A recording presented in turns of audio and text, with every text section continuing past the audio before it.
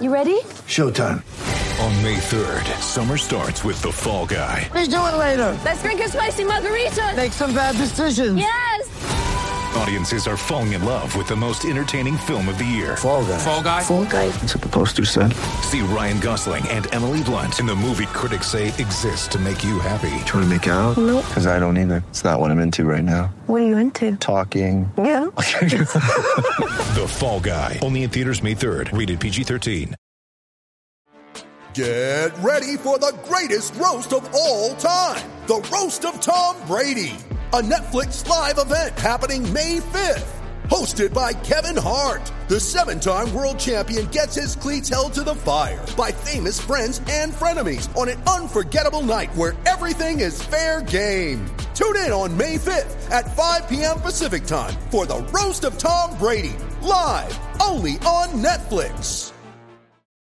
Mother's Day is around the corner. Find the perfect gift for the mom in your life with a stunning piece of jewelry from Blue Nile. From timeless pearls to dazzling gemstones, Blue Nile has something she'll adore. Need it fast? Most items can ship overnight. Plus, enjoy guaranteed free shipping and returns. Don't miss our special Mother's Day deals. Save big on the season's most beautiful trends. For a limited time, get up to 50% off by going to BlueNile.com.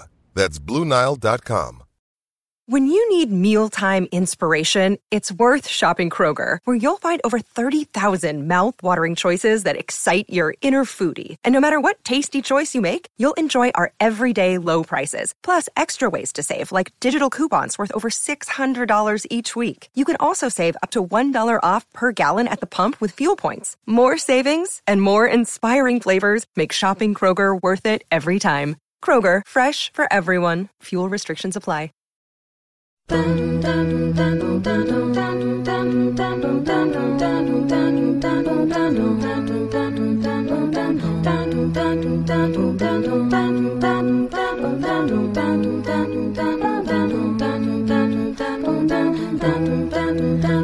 a small town girl living in a lonely world.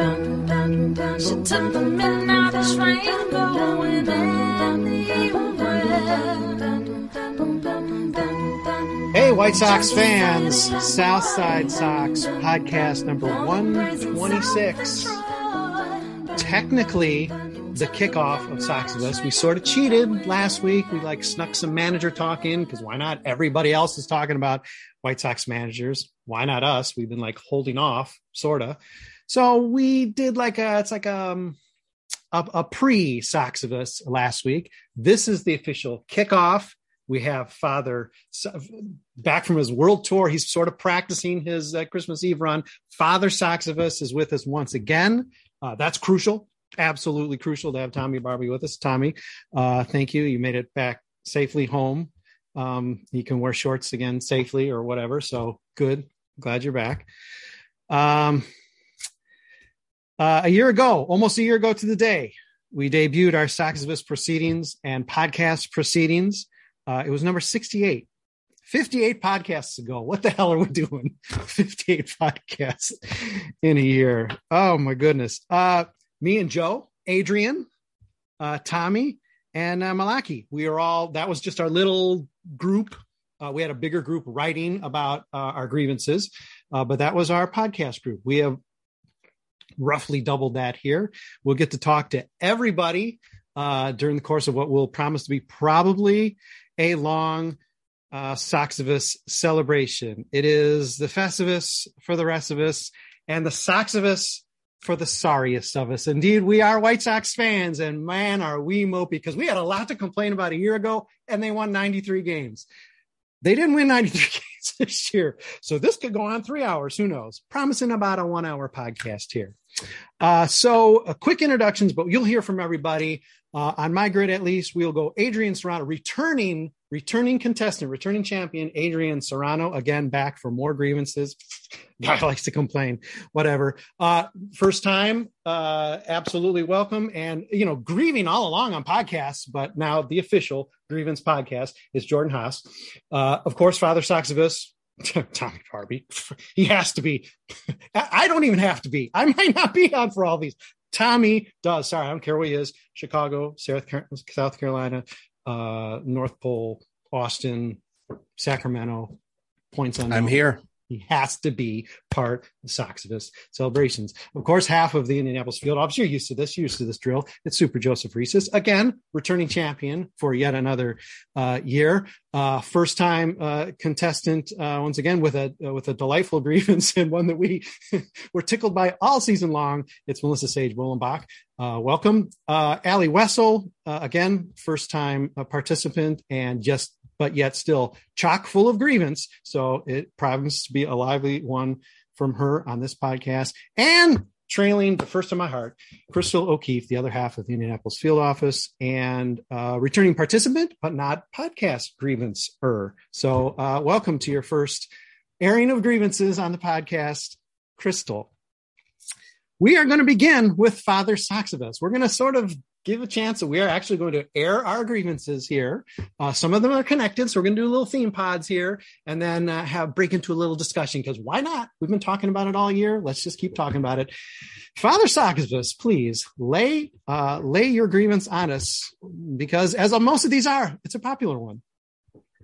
Yeah, I mean, I also have to give a shout out to Tyrone, because his fantastic Rick Hahn grade article today put it even better than I could. But really, Rick Hahn just sucks, and he has for a long time. I have probably, for as long as I've been on Southside Sox, I have been bitching about roster construction, the same holes in the same positions forever. And this season was the year where literally all of the shit that I've been worried about came to fruition. And it's just, the only saving grace for him is the fact that Tony La Russa is that much worse that he can lay blame on La Russa.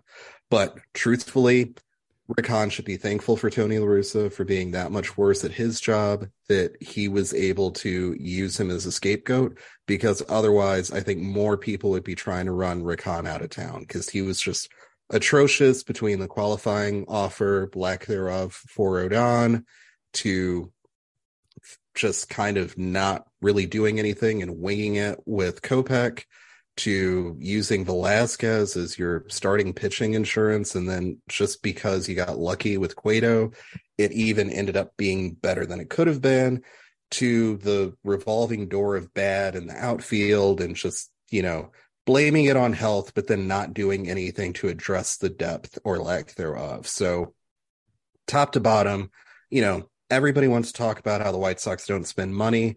White Sox are in the top 10 in payroll and are the only team on the outside looking in for the playoffs. So they spent. Jerry now has his excuse to not spend again, and they won't spend again for another 10 years. But he opened up his wallet. This is what we got. And like a true father of this, Father Soxivus, you're very generous, because after all, we can connect the dots. I'm going to. Rick Hahn, okay, quote unquote, hired Tony La Russa. So that is some 3D chess there. Hiring the guy that then you can sort of hide behind, like, man, I didn't do that bad a job. I'm not as bad as him. It's never his fault, though. No matter what. If Rick Hahn does something stupid, it is somebody else's fault. It is never Rick Hahn's fault. I don't know how he does it. Yes. And filling out our Brady grid. I was hoping we might get the full Brady grid. It is Good Vibes, Jackie Crestel, who will bring her bad vibes to this podcast as well. She is part of this this initial kickoff pod. Tommy led off. Joe's going next. Jackie's going to she's going to air her grievance as sort of a connected theme here. But Joe, I'm going to let you hit it, because Tommy has sort of the broad grievance. You're drilling down a little more specifically, having to do a little bit more with money. It's similar, but not quite. Please air your grievance, Super Joe. Yes, happy to. So they absolutely, as Tommy said, they spent a lot of money. They were 7th in payroll this year across Major League Baseball. And that is a sufficient amount of spending. Like, they should have been able to do a lot of damage with that high of a payroll, combined with how amazing their farm system was just a few years ago. Now all of those prospects who were propping up their ranking in the farm system have graduated from the prospect lists and are now able to help the major league squad. The problem is that over $80 million went to the following players this year: AJ Pollock, Yoan Moncada, Lance Lynn, Joe Kelly, Yasmani Grandal, Leury Garcia, and Kendall Graveman. Those players right there combined for 3 Fangraphs WAR. That's an enormous amount of money going to almost no production right there combined.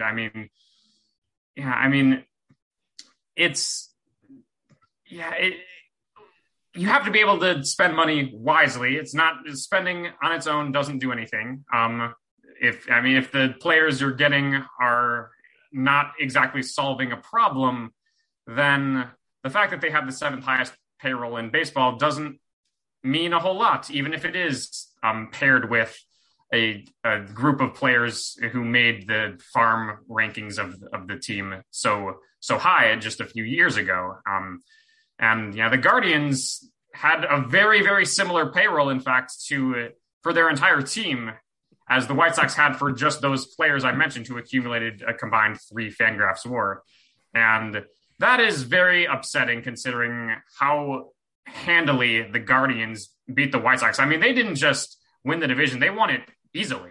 And that's just a major slap in the face. And I never get any enjoyment out of suggesting that a person should lose their job. But on the other hand, like, it's impossible for someone to be a general manager of a Major League Baseball team and not realize that it's somewhat of a high turnover profession. And they also have to know that the results are very easy to quantify.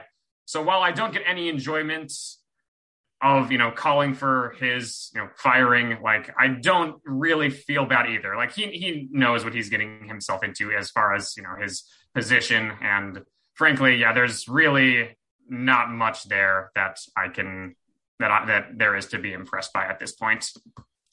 Yeah, Tommy, all credit due Tommy. He introduced this concept to it. It provided a lot of fun at the end of last year, coming off of a much happier season. And, since then, Tommy, like a good host, I have tried to study up all I can about the nature of Soxivus, its history, background, past celebrations. So I've got pretty well versed, and I've learned that depression peaks during Soxivus season. Kim's a little surprised to me because, we want to celebrate. And Joe, you're not helping. That was a really depressing rant you just went on, and it makes me sad.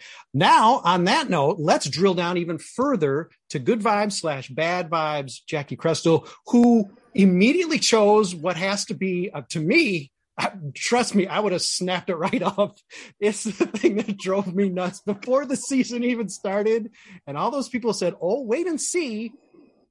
Los is going to explode. The point is, he could have exploded and it still would have been awful. Jackie Crestel, please take over and tell us, air your grievance, because it is a maddening one. Okay. So going into the 2022 season, well, let's look at our pitching rotation as it was in, the end of 2021. We had Lance Lynn, Lucas Giolito, Dallas Keuchel, Carlos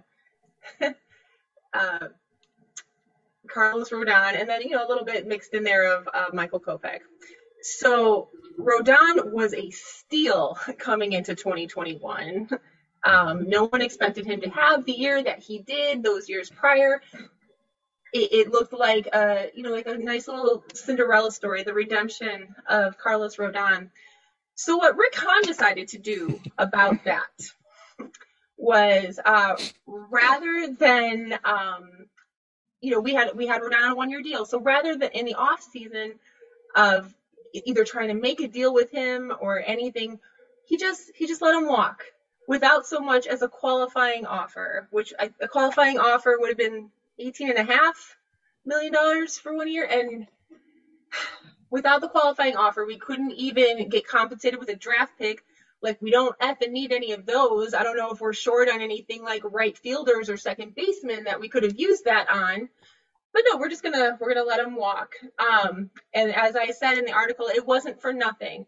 the $18 million wasn't for nothing. It's so that we can do $16 million of that to pick up Craig Kimbrell's option. And he was traded before the season started. But don't worry, because we picked up Vince Velasquez, and that's going to carry us through. It's just I would say that hindsight is 2020, but it's not like everyone besides Rick Hahn didn't see this coming 10 million miles away. Just a maddening waste of resources and talent. And I am glad for Carlos that he did well this year. He definitely won the breakup, and good for him. Yeah. And good for him. Yeah. Nobody wants me to bring this up, but last year I pointed out before this decision was even made, he gave the White Sox surplus value because he came back on that nickel and dime contract, because the White Sox did refuse arbitration and said, okay, well, Carlos, you want to come back? $3 million. You want to come back? And he's like, oh, great. Nobody else wants me. I want to come back. He gave the White Sox surplus value for this entire qualifying offer last year. I know it doesn't work that way, and you got to take advantage of that stuff when you can get it. But this guy would have been free in terms of the value. And obviously he would have been much more than free with a 5-WAR season. Okay, general discussion on this nonsensical thread here, which is the biggest one. It really is Rick Hahn and his decisions. La Russa, a rotation, because Lord knows you can't have more than 5 starting pitchers. Other thoughts on this as being really the grievance of the season? Oh, for me, I thought everyone did. Go ahead, guys. Fire Rick Hahn out of a cannon into the sun, and then fire the sun into a black hole so that I can never have to deal with his idiotic decisions ever again. Because we haven't even mentioned the only trade at the trade deadline was for Jake Diekman, who sucked so bad. The one thing I'm going to say about the payroll is it's even worse that our payroll is so high, and there's nobody on the payroll making like a lot of money. It's like we're paying a bunch of like 0 and negative WAR players to ride the pine, to be a first baseman playing the outfield, and yet the highest paid guy on the roster is Yasmani Grandal. I mean, he also sucked this year, but you couldn't see that. I mean, you could kind of see it coming. He's an old catcher, but it's baffling that we spend so much money on basically nothing. I mean, we spent $80 million on 3-WAR, and probably most of that is Lance Lynn. Some might say we're still mired in mediocrity. Mired in more than mediocrity. Pacoda would say Yasmani Grandal was due to be the best catcher in baseball and one of the best players in baseball. So Yaz, he really failed. Field. He's 35 and he's a catcher. He's got bad knees. And also, Tyrone brought this up in his article today, but that roster is built contingent on every single person being healthy all of the time. There's no depth in this roster. The Jerry Reinsdorf way. There's no room for error, and baseball is a sport that goes 6 months of the year. There's going to be injuries. There's going to be times that people need to sit out. Like Michael Kopech wasn't going to be good for that many innings this year. There needed to be more depth in a starting, or like, it's just, it boggles my mind that he's just like, well, it's going to work because these 9 players are solid. And then half of them get hurt within the first 2 months of the year. And then what do? Joe Kelly started the season on the IL. You picked him up in the offseason to sit on your IL for how many months? What? For how much money? As a job. And drill it deeper too. He was a guy at best you were only going to get 50 innings out of. He had been ineffective since Boston at being able to pitch any sort of kind of low. I know we're at the Rick Hahn is trying to create the perfect bullpen, right? So this is just one small piece in the perfect bullpen. But yeah, even best case scenario, if he didn't have a impingement or whatever coming in, he wasn't going to be able to pitch in spring training. He was still only going to give you maybe 50 innings max. We have trampled Allie, Adrian, and Crystal's grievances a bit, but there's going to be a lot of seepage and leakage here because there's a lot to grieve over. So please, the three of you, be patient. You will get your chance to air eloquently. Other thoughts on the general foulness that is that smug face of Rick Hahn? I think the best thing that he does, and it's the worst for us, is avoid any and all blame for his biggest mistakes. Like everything, like he hired Tony. Like you could say whatever you want about like, well, he didn't really want to, like, but that's the magic of Rick Hahn. He is invisible and so bendy and so spineless that he can avoid any actual blame sticking to him when he's the one who built his system with 5 first basemen and tried to make it work. Like he's the one who spent all of his resources on bullpen. He's the one who had Tim Anderson under a really good deal and turned that into wasting all of the affordable years and now trying to win in the years when you have to pay him closer to market value. And it's always somebody going to blame, well, Kenny did it, or Jerry did it, or Tony did it, and it's never sticks to Rick, and that's his ultimate skill. The only thing he's really good at in his job is avoiding any and all blame. It's Teflon Rick. Yeah. And now my grievance has been seeped into, so it's fun. We're all going to take each other's, and that's cool. Absolutely cool. Okay, but listen, we have a long podcast, but I guess we should move on. Of course, blurt out anything you want anytime, because well, that's what I do, and you let me get away with it. Okay, next pod before our break, maybe, I don't know, is sort of Adrian and Crystal. They're related. We haven't heard it all from Crystal, so I'm going to let her kick off her thoughts and air her grievance, because it's something that goes back to probably almost maybe our very first podcast together, Crystal, wherein I believe you offered your yoga stretching trainer services, and it's something that sustains to this day and just gets worse. Yeah. So my grievance was just the gross misuse of the injured list all around. It got down to just not putting guys on the injured list because we don't want to tell you that they're hurt right now, which goes back to just Rick being spineless, or just being really dishonest about everything and letting players play super injured.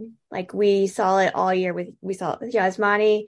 We even saw it with poor Leury Garcia. Like I don't want to ever give him credit, but he played like almost 7 games, just clearly injured. And then I know this will bleed a little bit, but Michael Kopech, they left him in to pitch after he was clearly injured on the mound. Like, and that wasn't even the first, like they just kept leaving people in. Like, oh, you tripped and fell on the mound. Oh, you should be fine. Like, rub some dirt in it and get back out there. And it was just the most frustrating thing to see because we never had clear answers. We never knew what was going on. Like, again, Michael Kopech had surgery on his knee, and we found out via Twitter, like weeks had went by when this injury had even happened. We found out in the off season on Twitter that he had a successful knee surgery. Like, they don't tell us anything. They'll leave these people out there to die, and they think they're healthy, it's fine. And when in reality, and like, I bring this up a little bit, actually, because I will be grading Adam Engel's performance. And I said in that article too, like, Adam Engel shouldn't even be an everyday player. He should be the guy that comes in when someone's hurt or when they need to pull Luis Robert out or something. But instead he gets like, I think it was like over 250 at bats this season because people just kept getting hurt and he just kept going in because that's the White Sox way of, we've got some players, let's just try them out here. It was just constant dishonesty and frustration with injured players. Yeah, Major League benches are already small based on the fact they carry 13 pitchers or whatever. And when 2 or 3 of those guys are already hurt, it's like, okay, Adam, if you can stand, you got to go in. I mean, there's not even options because they're not using the IL. Again, it's another punt that Rick Hahn does. And again, all of these grievances tie in, and a lot of them connect to Rick Hahn. Hey, Adrian Serrano, Kopech specific, but it also connects to our first group of grievances because it involves horrible planning by the front office. So as far as I can tell, the logic goes, Carlos Rodon is a ticking time bomb, so we're not going to be tied to the 18 million, because worst thing about offering him the qualifying offer is that he might take it. And we don't want to pay that much because he's not going to last all year. But don't worry, we have another guy who's coming off of 69 innings that we think could make 30 starts for some reason that we're not really going to give you the details of. But even though we just saw Carlos Rodon die from trying to make a similar jump from no innings to full starter load, we learned nothing. In the article, I've mentioned that it's not the first time they watched Carlos Rodon hit the same wall, jumping from 70 to 130 innings when he got injured before. And so we all knew it. Everybody knew, like, all right, yeah, no, we all know Kopech's going to be a starter and he's got a chance to be a good one, but we all knew that, like, there's no workload in the past that makes any sense to make me believe that he's going to be there all year. So what is the plan? And the plan ended up being Vince Velasquez. hope that Dallas Keuchel can be a number 5 starter, and I guess he kind of was, but, like, you needed a lot more than that. Like, we could talk about Johnny Cueto, but Johnny Cueto wasn't picked up until Lance Lynn got hurt, so he wasn't the plan. He was not the plan. The plan was to ride Michael Kopech into the ground and hopefully his corpse through the playoffs. He didn't get that chance, and hopefully that these injuries aren't going to pile up on him now. And every bit of worry you have about Carlos Rodon's injury history, you can absolutely look at Michael Kopech, and he's not had a healthy season in quite a few years, also coming off of Tommy John a few years ago. And you're already you don't know what you have in Lucas Giolito, what his long-term stretch is. You have a couple years left of Lance Lynn, who seems to be maybe past his prime, and you're really hoping on a guy being very good for a long time, and you start off his tenure as a starting pitcher by just putting him in a position to not succeed. And then Rick Hahn comes out and says, yeah, we probably all could have assumed that around 120 he's just going to fall apart and we might be just hitting fatigue now. And, like, just the gall to get up and say that, and having your only job be to make sure that you're prepared for that situation. And, we had Davis made some good starts and looked pretty good, but, like, again, I'm not giving Hahn any credit for that. It's just dumb luck. He started in Birmingham.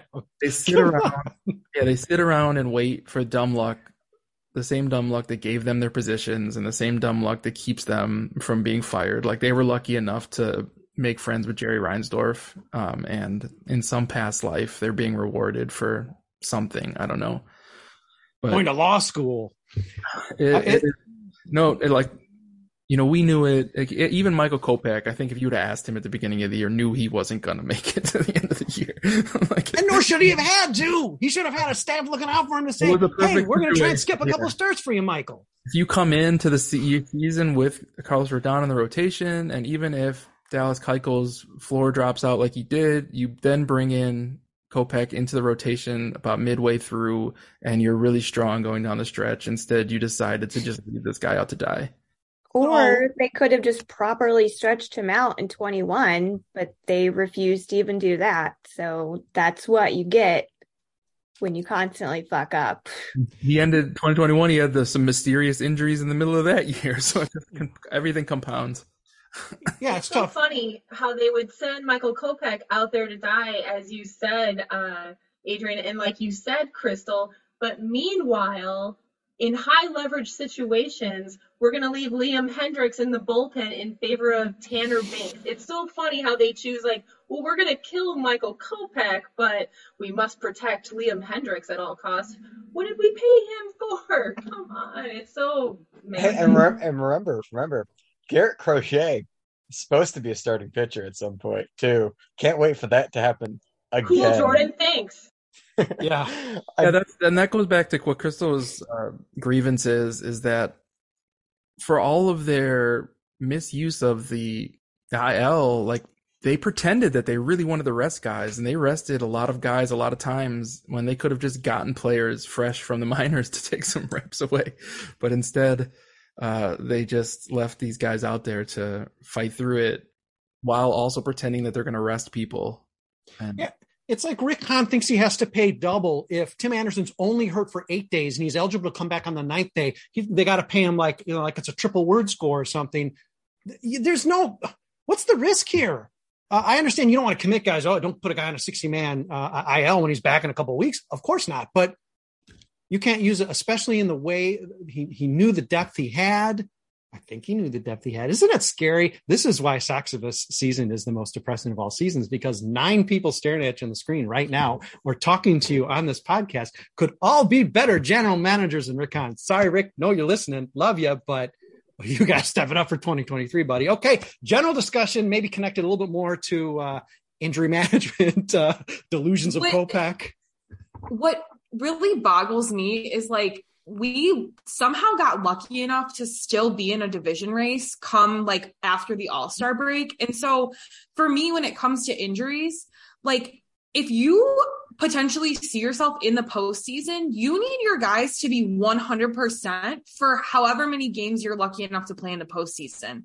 So if somehow you found yourself still in the middle of a division race, rest those guys and give the guys that are playing in AAA a shot, so that when you do hopefully find yourself in the postseason, your regular everyday guys are ready to go.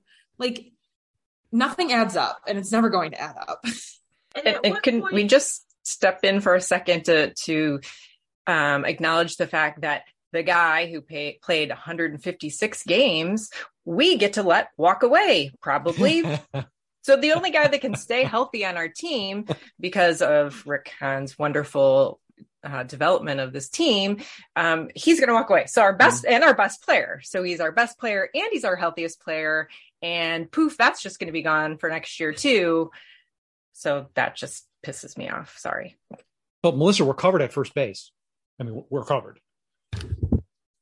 Abreu probably would have had a better year if they rested him because he needed it at 35. Like maybe we hit more than 15 homers as the number 3 hitter in your lineup.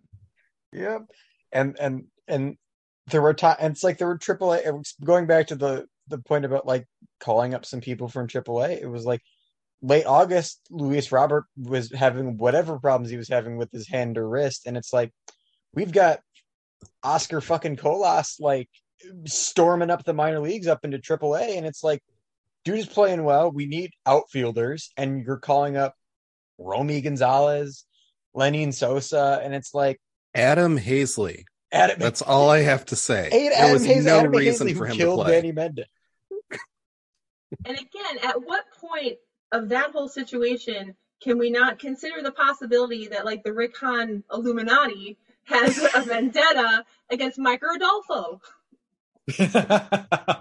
Tommy, that's some red meat. I mean, that's just too easy. We got to see Blake Rutherford at some point. But I mean, it's like, it is ridiculous as it might sound. I just don't understand how, like, they got lucky that AJ Pollock played as many games as he did. And he was probably only motivated because he knew he was getting a paycheck next year and just wanted to make that option work out for him. But you have an outfield collectively. None of those guys have been able to all play more than 100 games. AJ Pollock played the second most games in his age 35 year than he had in his entire career. He never stays healthy. This was pure luck that he lasted as long as he did. But these are the types of guys that Rick Hahn gets. He invested heavily in the bullpen, but for all the faults of the White Sox as an organization, bullpen development usually is the one thing they luck into. But instead of riding that wave, and we saw some guys that got called up that probably would have been serviceable in the bullpen, they spent most of their payroll on building this expensive-ass bullpen that was either bad or injured. It just, none of it makes sense. Tommy, they weren't good, but the entire Charlotte Knights pitching staff are relievers. So, yeah, you just figure somebody can come up. Well, that's what happens when you don't have enough pitchers to field a minor league pitching staff, which actually happened this year. I'm not even exaggerating. Yeah. They didn't have enough pitchers in the minor leagues to properly field a rotation. That's just stupid. 2/3 of the starts by the Charlotte Knights were by guys who are by relievers. Starters. I know. 2/3. And that's on Rick Hahn dropping the ball and not doing his job drafting players. That's a good time to be a reminder that Michael Kopech was very good in the bullpen. And instead of letting him do that and spot start, you went out and paid Graveman and Joe Kelly to try to replace him. Adrian Serrano, I need to stop you right there because you are giving Rick Hahn an idea for the 2023 White Sox all opener pitching staff. So this is a good time to take a break so everybody can forget about that, including you guys in the White Sox front office. Forget he just said that and forget all that talk about 2/3 relievers starting in Charlotte. No, we didn't say any of that. Tommy, we're going to strike that. Maybe I'll edit it out. We're going to take a break. We have a lot more grievance podcasts for you. There are grievances to be aired. And of course, we still have to acknowledge the field. Those who were not able to join us in the Brady squares, we will acknowledge their grievances because they're entertaining, insightful, thoughtful. As always, hang with us. Oh, believe me, it's going to be worth a 1 minute. You sit through these SB Nation advertisements to hear the second half of our podcast. Hang with us. We'll be back shortly.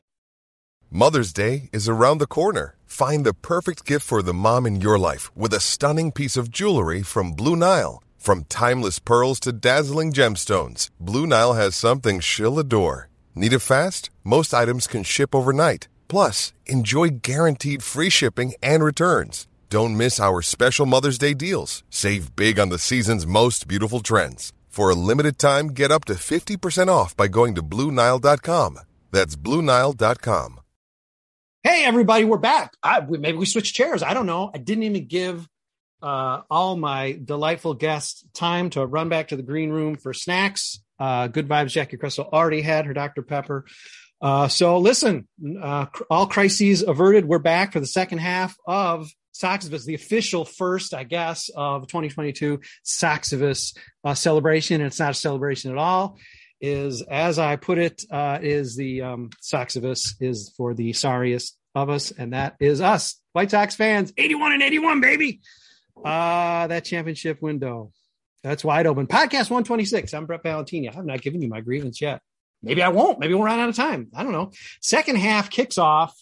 We've had lively discussion so far, a lot of treading on other grievances, but listen, they'll all be covered and we'll all get to speak on probably every one of them. We're going to start off with Jordan Haas. She is going to list out, she's connected a bit. No, she's not at all. Lone Wolf free agent grievance here, although it's one that's come up a lot and is connected to the offense of the Chicago White Sox. Jordan, what's your beef? It fucking sucked. Good. Mic drop. They've got a home run hitting team. Guys you expect to hit 30, 40 home runs. Eloy Jimenez, Luis Robert, maybe 30, 25.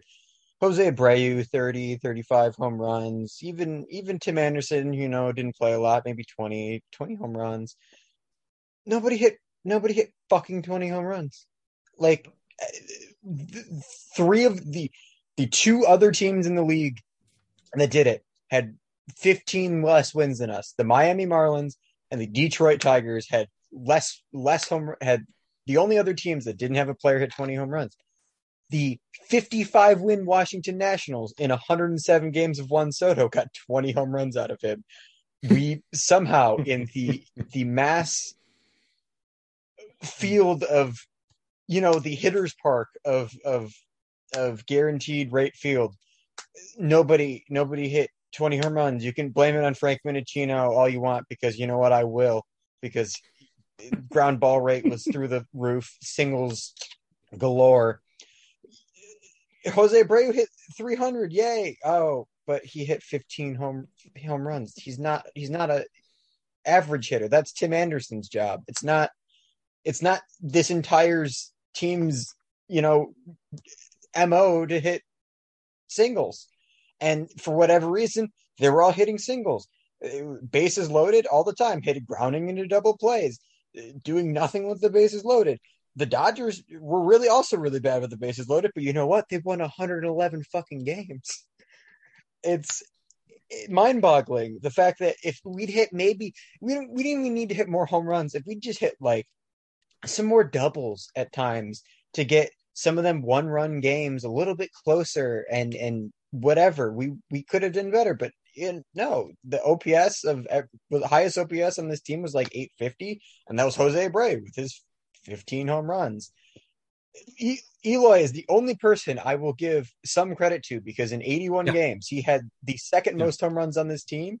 And it's like half of what he would have had in a normal season, which like makes sense. He had 16 home runs in 80 something games. And it's like, okay, yeah, that's a reasonable amount for that amount of games. But Andrew Vaughn with 17 home runs in 130 something games should have had probably closer to 30. It sucks. It's one of the things that made this team unenjoyable to watch, because you were just watching them hit singles all day, every game, and load the bases and then do nothing. I can't remember a grand slam this year. Maybe two, but it's like the things you want to come see the White Sox, where even if they sucked ass like they did, if they were hitting some home runs, they'd be fine. Fucking Todd Frazier hit 40 home runs in 2016. Like, that was a bad team. The 2018 god-awful White Sox had Daniel Palka hit 27 home runs and Jose Abreu hit some. But it's like, it's bad. It was really bad. And I'm sad because I like home runs. They lost that home run necklace. It was in the minor somewhere. And, maybe they just need the necklace back. Shout out Carlos Perez, Craig Dedelo. I think Mark Payton, Lenin Sosa, I believe, all in the organization hit 20 or more home runs, but none of you were with the White Sox. Excellent points. The so-called home run ballpark, Sox Park, or whatever it's called now, since it's not. Yeah, since it opened in 91, in a full season, no White Sox leader has ever had less than 25. In 2020, Jose Abreu had 19 fucking home runs. That was a 60 in the 30 games there. Like, anybody in this ballpark that plays 81 games, you should just luck into 25 homers. Like, it's just that kind of ballpark. Like playing at Coors, but a little bit worse. Paint the seats blue. Put the UFO top back on. Let's get back to the basics with Comiskey Park #2. Not related, but sort of grouping together because you two were the free agents. It's Allie Wessel up next with her grievance. Need to hear what she has to say. And again, we can have some related group talk after Allie speaks. Speak your grievance, Allie. Yeah, I mentioned this a little bit earlier, but somehow the White Sox found themselves still in a division race after the All-Star break. But there were obviously some holes that needed to be filled in terms of injuries. It definitely needed some relief pitching and, just some bulking of the bench and there were pieces that needed to be put into place that just, I wasn't confident Han was going to do it. And he made one move for Jake freaking Diekman. And I remember being on one of my very first podcasts where Crystal said that she talked to someone that's a Red Sox fan and they were more than happy to get rid of Jake Diekman. And then he came to the South Side and was below average. And I thought maybe at the deadline, Rick Hahn would have something else up his sleeve like he did last season. I was in favor of the Craig Kimbrel trade last year. I was very shocked by that, but he didn't. And then really the nail in the coffin for me and why this is my grievance is because after the trade deadline passed, Rick Hahn got on a presser and said, well, we really tried, but, nothing turned out. Rick Hahn gets paid millions of dollars a year to do way more than try. He is paid to make moves that set up this team for success. Like, he committed to the rebuild, so therefore he needed to be committed to the championship window. And by just getting on a mic and saying, we tried, that is such a slap in the face to not only your team, but to your fan base. Like, you have to do more than try. God damn it, Allie. I do not want to know that Rick Hahn is getting paid millions of dollars a year. Please tell me that is not true. Gosh, I'll do the job for $20 a week. Literally.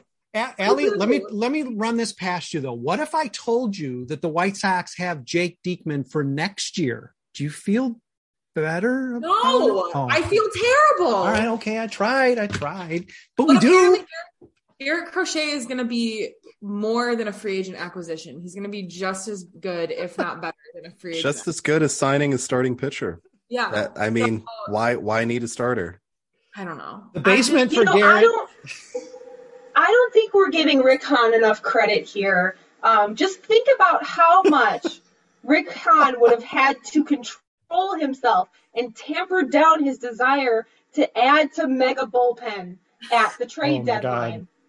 And he just did a little bit as a treat to give himself Jake Diekman. So I don't think we're giving him enough credit for his self-control in that situation. Nice. You're bringing a bad vibes there. Careful what you wish for. Very good, Jackie. I like that. Hey, and a little bit of bullpen, just as a treat.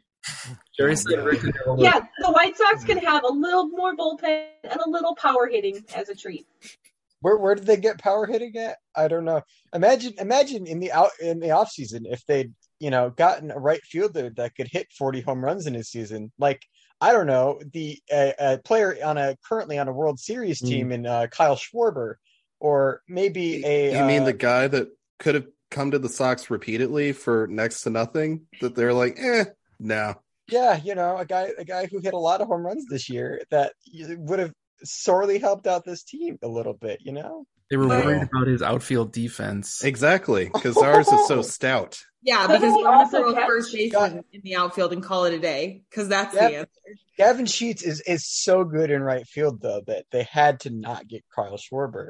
We're not thinking about this correctly. We needed Kyle Schwarber to come in and fill that hole at second base then, I guess. I don't know. Marcus Semien, anyone who got paid some amount of money to, instead of AJ Pollock and, all sorts of bullshit. To be fair, if you get Kyle Schwarber and Dylan Cease on the same team, Kyle could have killed Dylan Cease. I mean, they were both walking that can't go to Toronto line. So, again, in the spirit of Jackie Bad Vibes Prestel, careful what you want for just, And I don't know where Kyle Schwarber was on January 6th. I'm just going to throw that out there. All right. The grievances is getting spicy. Hey, and listen, I got to acknowledge it. Shout out Soxy Chicks. Come on now. Listen to that podcast and check that podcast out. Not after you finish ours. In fact, maybe watch ours twice, but then get right to Soxy Chicks. It's Crystal O'Keefe. Come on. She gets all the inside info on the Boston Red Sox and all sorts of other cool stuff. So do it. Come on. Thank you for that plug. Please subscribe. Yes, it's all Allie Wessel. Come on. Okay, well, listen, we're going to have plenty of free time and other nonsense, but let's at least wind up our actual grievances among those who showed up on the Brady Squares, and I'm going to pass the baton to Melissa Sage Bolenbach, who has a similar enough vibe to mine, so we're paired together. But Melissa, a bit of an oddball. We sort of stacked at the end because maybe we call it sort of maybe this is a fun one, but it actually sort of isn't. And I will definitely back you on that. But lay down your grievance for us. So Soxivus, for this glass half empty person, is like so in my wheelhouse. So I'm very excited to be here. So yeah, I wanted to take, because we have such great writers and thinkers at Southside Sox. I knew they'd come up with the really good ones with Han and the offense and all that stuff. So I wanted to take a little fun poke at Steve Sunshine Stone, because the season wasn't bad enough for us all. He just took to being super passive aggressive with fans. He would, tell people to enjoy the ride or be bitter, or, don't let the door hit you in the rear, and adios, and all these wonderful little kindnesses that he was throwing the fans' way. And I actually really respect Steve a lot as an announcer, or I guess I did, because I just see this as so completely unnecessary. He is one of the most prominent voices for this team. I mean, even recognized nationally as one of those voices. And for him to constantly be bashing fans who don't agree with his point of view, like, let fans do their fan thing. And just put what you want out on Twitter and say what you want, but you don't have to bash fans for what they feel and what they, think is right. So I guess after Steve reads our article and hears this podcast, I'm going to have to buy my t-shirt that says I was blocked by Steve Stone, because I'm pretty sure it's coming. You just got blocked. That I think we've all been blocked, actually, for hearing you talk about guilty by association. Yeah, there's no way around it now. the thing I like to follow, Melissa, is one of the things he was saying in his smug social media persona is he knows how the ride ends. Now, I want to follow up because I don't follow him because guess what? We're going to do this in a second. Show of hands. I'm blocked by Steve Stone. So I don't know. Did he tell us how the ride ends or did he just sort of bail on? Did he launch himself out of the car? He bailed because I quote tweeted him. I had that tweet saved and I quote tweeted him the minute they got eliminated. And I said, oh, I guess he didn't know how the ride was going to end after all. Somehow he didn't block me. I don't know if it's just because I'm not popular enough or whatever, but he completely bailed and just kind of moved on to other stuff. But that whole thing rubbed me the wrong way too. So thank you for calling that out, Melissa, because that was a nightmare. Tommy, Steve's he's a big Miles Davis fan. He can't possibly block you. Okay. All right. Show of hands. I'm blocked. Who's not blocked? Oh my God. What? I have him blocked though. Oh man, I'm depressed. Oh, you beat him to the punch. I've muted him. I think I blocked him. I'm like, I don't want to hear from Steve Stone, no matter what. I'm going to block. Y'all beat him to the punch. He blocked me over Trevor Bauer, so I'll fall on that sword every time. I'll fall on that sword. I'm blocked by Trevor Bauer and his agent. So there's that. I feel like this could be like a SpongeBob meme a little bit, where like you have the wimpy looking SpongeBob as like Steve Stone on Twitter, and then the muscular SpongeBob as Steve Stone as a color commentator. I feel like that's how I would describe Steve Stone. That's perfect. I think we need that as a shirt. Okay, Adrian. Man, Comcast Sports Chicago, like Chuck Garfien and Ozzie Guillen also got pretty sassy on Twitter this season too. Like it wasn't just Steve. So I do find it like a little weird that they got super defensive. Like Ozzie Guillen just went on a blocking spree today. So Gordon Beckham has no purpose with the White Sox. Sorry, Allie. No purpose with the White Sox. And he was giving people noise. He was like doing because I guess he felt he needed to because he was subbing for Steve Stone. He was giving people noise. What's going on with this? This is why Jason Benetti is the best announcer in baseball, is because he isn't petty. He's a good guy. And he makes fun of Steve for doing what he does. I have friends that follow other teams. And so I was just having a conversation with them. I'm like, are your announcers and team reps, are they passive aggressive? I mean, I couldn't find any other friend who completely dislikes the people who work for them and they announce their games because they're mean to them. Like, I just think this is like a very unique thing. I could see that in Philadelphia because that's like a love language, but other than that, it makes zero sense. And I don't really understand the strategy of just like, hey, we're terrible and we're just going to make the fans' lives a living hell because we can't support the product. Just doesn't make like a lot of sense to me. Yeah, I don't want to bring up bad memories for Tommy as a father Soxvis, but I mean, maybe you can at least acknowledge it was just a few years ago. You were in Philadelphia as father Soxvis, and they were throwing like snowballs and batteries at you, right? I mean, they just do not embrace. No. Yeah. The goodness. They do love to climb poles, though. Grease them up.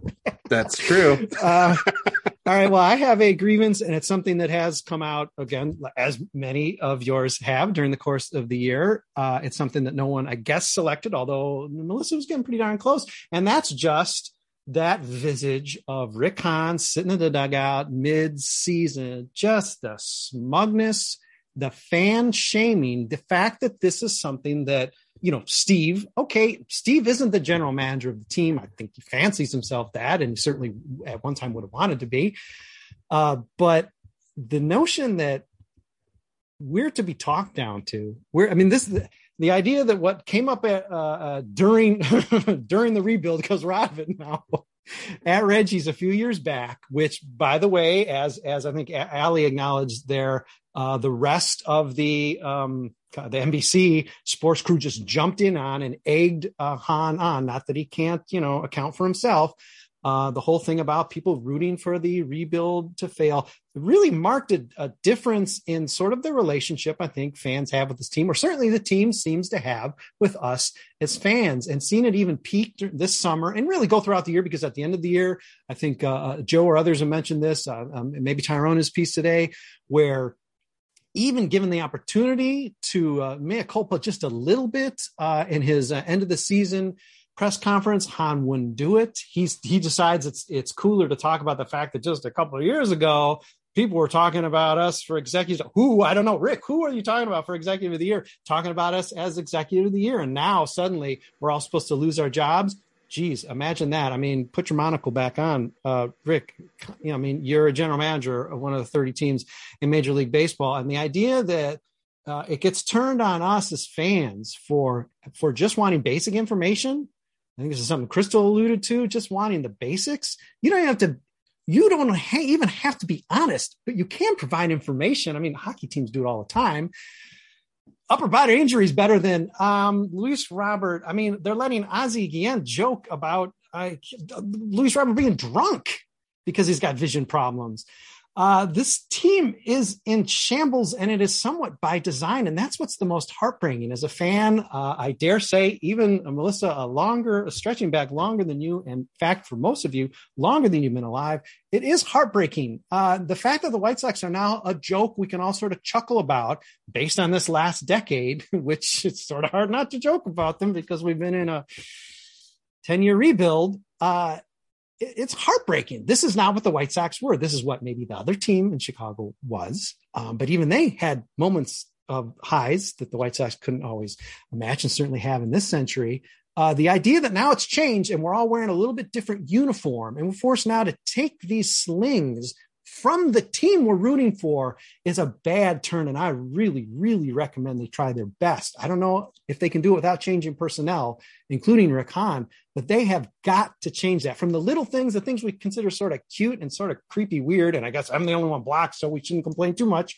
Steve Stone being sassy on Twitter because it's so cute, to Rick Hahn, the voice of the team, which is frightening, but the voice of the team dissing us at a number of turns. This isn't just a one thing at Reggie's when he's like getting sort of like high, the audience is egging him on or whatever, or his guys on the stage are egging him on. I mean, he's doing this very deliberately and very directly, and it's just a creepy turn. It's not really what I'm about as a White Sox fan. And this is really the first year during the course of the season, certainly at the conclusion of the season, I thought, what am I doing? And I mean, granted, there's been plenty of opportunity. This isn't the worst season the White Sox have had. But when you have to ask, this doesn't even feel good. I don't mind the bad record.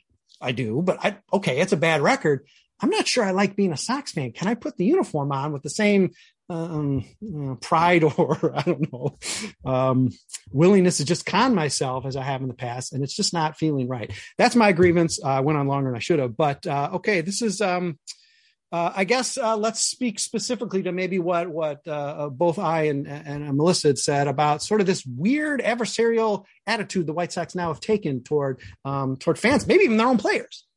That's a really interesting point because, going back historically, I remember even when Kenny Williams was the GM and he would complain about, fans aren't showing up to games and it's hard to increase the payroll if fans aren't showing up. And thinking about all of the goodwill that the White Sox organization tried to build in to get that fan base, and whether it is the front office, the announcers attacking fans, or even something as seemingly minor, but, like the goose head being taken out of the stadium and the stadium environment becoming more and more corporate. I've never seen a team consciously take away all of the things that made it recognized and embraced by its own fans.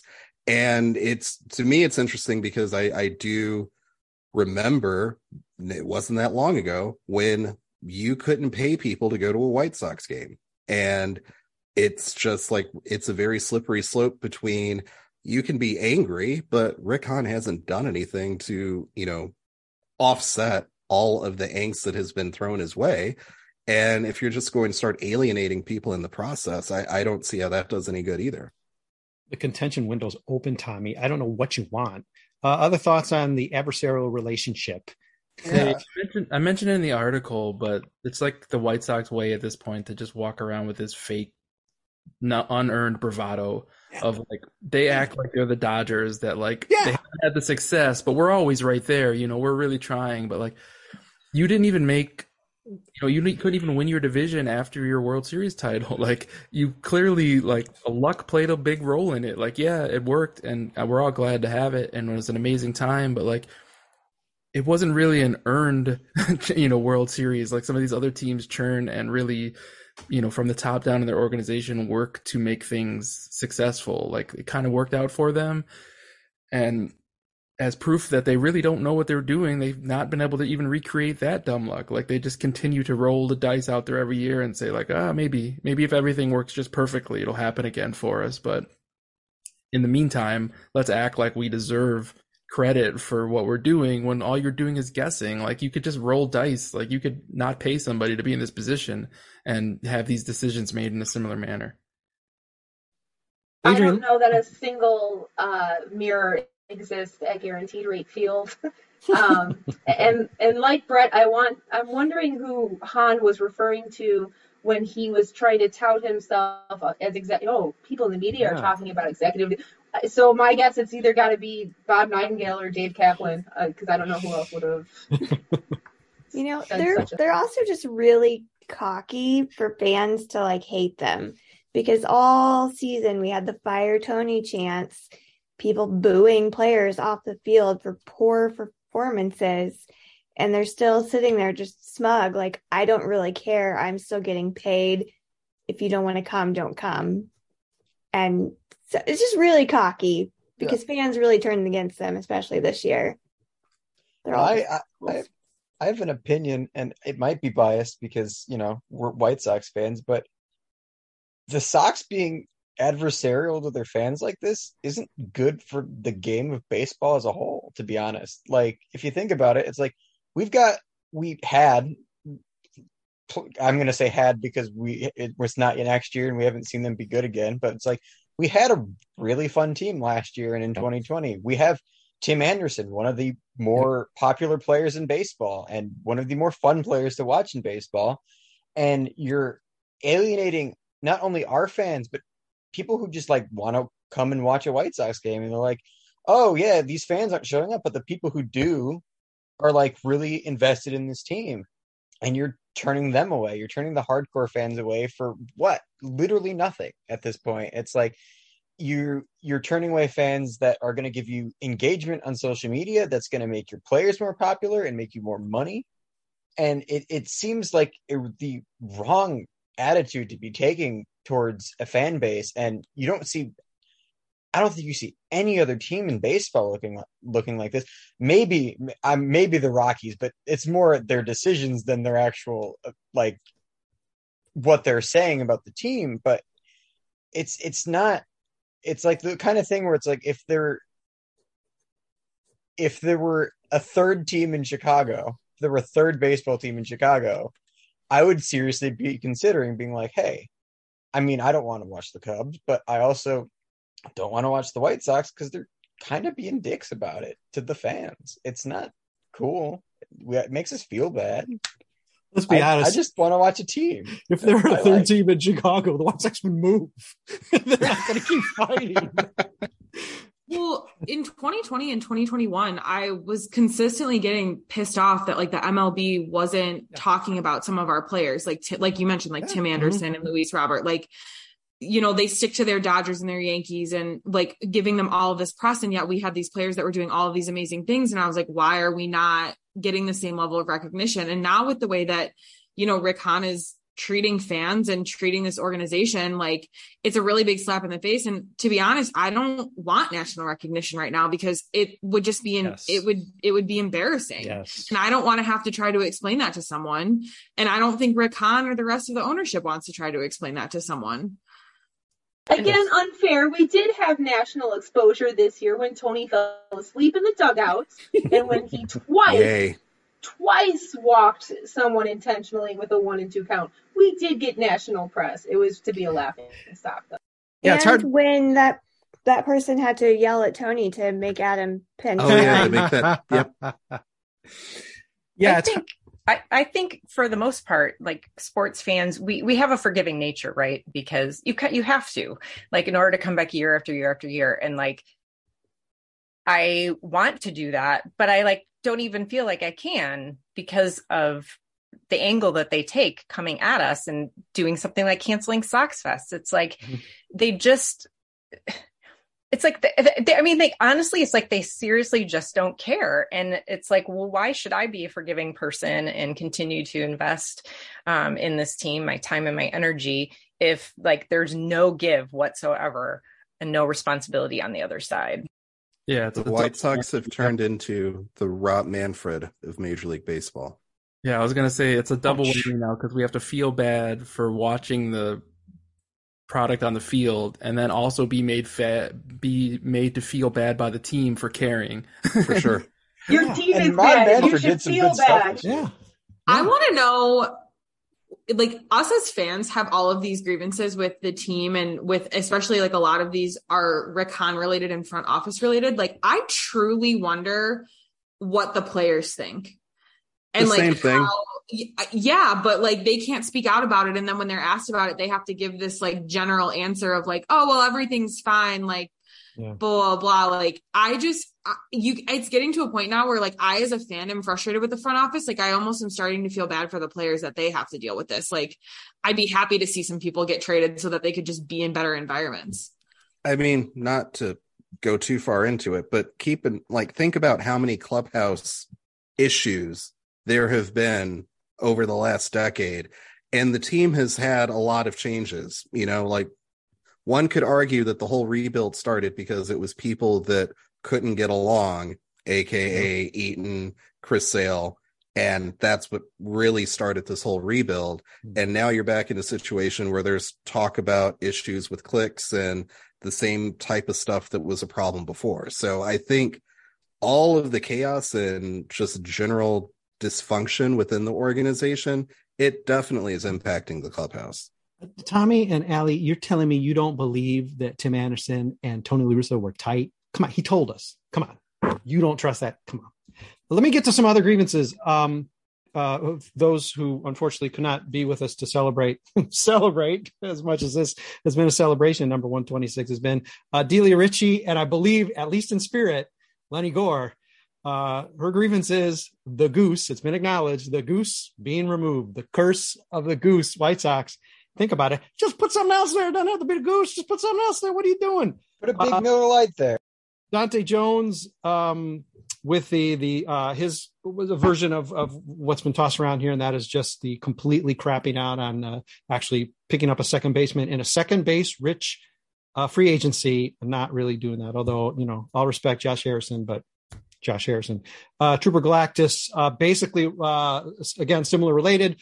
White Sox being hamstrung for 2023 based on moves like Jake Diekman and AJ Pollock for 2022. Oh, and the bullpen, the mega bullpen.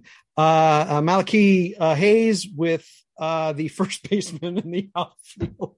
I mean, what else do you need to say except drop the mic and run far away? Brian O'Neill basically setting the tone for a weird season by dicking around with Lucas Giolito over, what was it, $50,000 in arbitration? It was not, you know, come on. It was a bunch of churros. Come on, White Sox. And Christina Erdo, her initial one was a little too close to what Jordan come up with, so she shifted over to just generally actually throwing a little bit of attention, which is fair, on the roster, the regression of the team. Because let's face it, we can complain about Hahn and lose all we want. The team did not show up. It's all related. The team did not show up to play in 2022. We do have additional Soxivus celebrations more than last year. I believe it is a full 2 months, and Tommy Barbie is regretting committing to being on each one of these podcasts. But God bless you, Father Soxivus. We need you here. And two of the new ones come from new members of the Soxivus crew and new to the podcast here. Melissa came up with the idea of something involving sort of gifts we would give to the White Sox. So that's going to come probably very close to the holiday season. And Jordan Haas came up with the idea of sort of like weirdest, best, ugliest, something that came up a lot here today, tweets, statements, comments. And believe me, we're all going to come up with some real juicy ones because there's a lot of bulletin board material this year provided for about the White Sox a little bit too. Boy, Cleveland had fun taunting the White Sox after they won. Imagine that you're celebrating your division and you take out a lot of time to taunt the team that was supposed to win. Weird, but I guess also sort of understandable. Next up, I believe, Father Soxibus, I think next on the docket is feats of strength. And believe me, though I've studied and studied and studied, and I have understood now that Soxibus is a very depressing season. And, just stay chipper, listen to our podcasts and try to stay chipper listening to them. Can you explain what feats of strength will be, if that indeed is what we're doing next week, Father Soxibus? I believe it is. And the feats of strength is where we will take all of this anger and frustration and turn it into something positive that we can look for next year. Whether it's overthrowing Rick Hahn or firing him into the sun and then firing the sun elsewhere, whatever it might be, we will find a way to convert this into some sort of superhuman strength, because I think we'll need it to get rid of Mr. Seat at the Table and all of the follies that have followed suit. Tommy, I think we lost Rick Hahn's listenership next week because that's I think he knows what's going to happen. That's I think he knows what's coming. He can block me too. I'm fine with it. Other thoughts? I guess we have a little bonus time. Other thoughts on what we've heard today? A grievance that stands out. One that you wish that you would have said. Believe me, I would have taken the Carlos Rodon QO because that makes my head explode. Still, Jackie. But other final thoughts as we wind up airing our grievances. I would have definitely taken Adrian's had he not already claimed it, because that was probably my most frustrating thing this year. And Crystal, that's your guy. Come on. That's your guy. Yes, there was one point about the Sox Fest being canceled, which, by the way, that was an excellent piece on it, Melissa. I just want to discuss it a little bit more. What were these several factors? I'm very, very curious. And couldn't they have done like something and just not had there be panels with Rick Hahn? Because obviously that would be a disaster.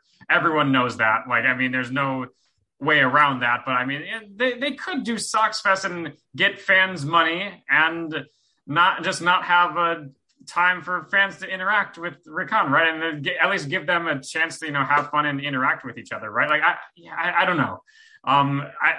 But that statement about it being canceled due to several factors, I don't get it. It was a very, very strange statement and incredibly vague. So I don't know about that one. Yeah, that's my off-season goals. Is I'm in search of the various factors. See if we can write an article about it. We found them. The various factors. We found them. The many moods of Rick Hahn. The many. It all loops back to there's no accountability. Yeah. They are cushy, comfy in their offices and know that they are not going to be ejected from their positions until we do it for them. Yeah. This is the extension of Steve Stone blocking everybody. Is now the White Sox have blocked all of us. Yeah, that's fine. My biggest question is how did someone get the Jerry or whoever to change the Bulls front office? Because how the hell did that even happen? And we can't get literally anything. Well, that was well in bonus time too, so we are getting there. But you're right; it's going to be like 5 years past the time it should have happened, which is what happened with the Bulls. Let's be honest when we remember that. So yeah, it's coming. It's just it's going to be too late. Luis Robert's going to play for San Francisco. Whatever. It's going to be too late, but it's going to happen. Before we run out of time, let's wind this up. Listen, we are doing, probably we would have done a Sox Fest podcast, and we might still. We're going to try to do, obviously every Sunday we're doing Soxivus festivities. Tommy Barbie's so lucky to have committed the way he does. I'm going to keep taunting him about it, which means he's going to be here for all of them, and I love it. But probably, maybe during the course of the week, we will do one, obviously when the manager's named, if a manager's named, maybe they just don't have a manager this year. We'll obviously do a podcast. Maybe we'll still do a Sox Fest podcast, because this is a topic that we really buried at the bottom of this, at the end end of this podcast that is worth talking about and related to some of our grievances as well. But for now, again, this is the Festivus for the rest of us and the Soxivus for the very sorriest of us. White Sox fans, thank you for joining us. Thank you for watching, reading. Oh, the article is delicious. Go get it. As always, without you, we can't celebrate Soxivus with anybody. So on behalf of the crew, thanks. We'll be back in a week with more Soxivus.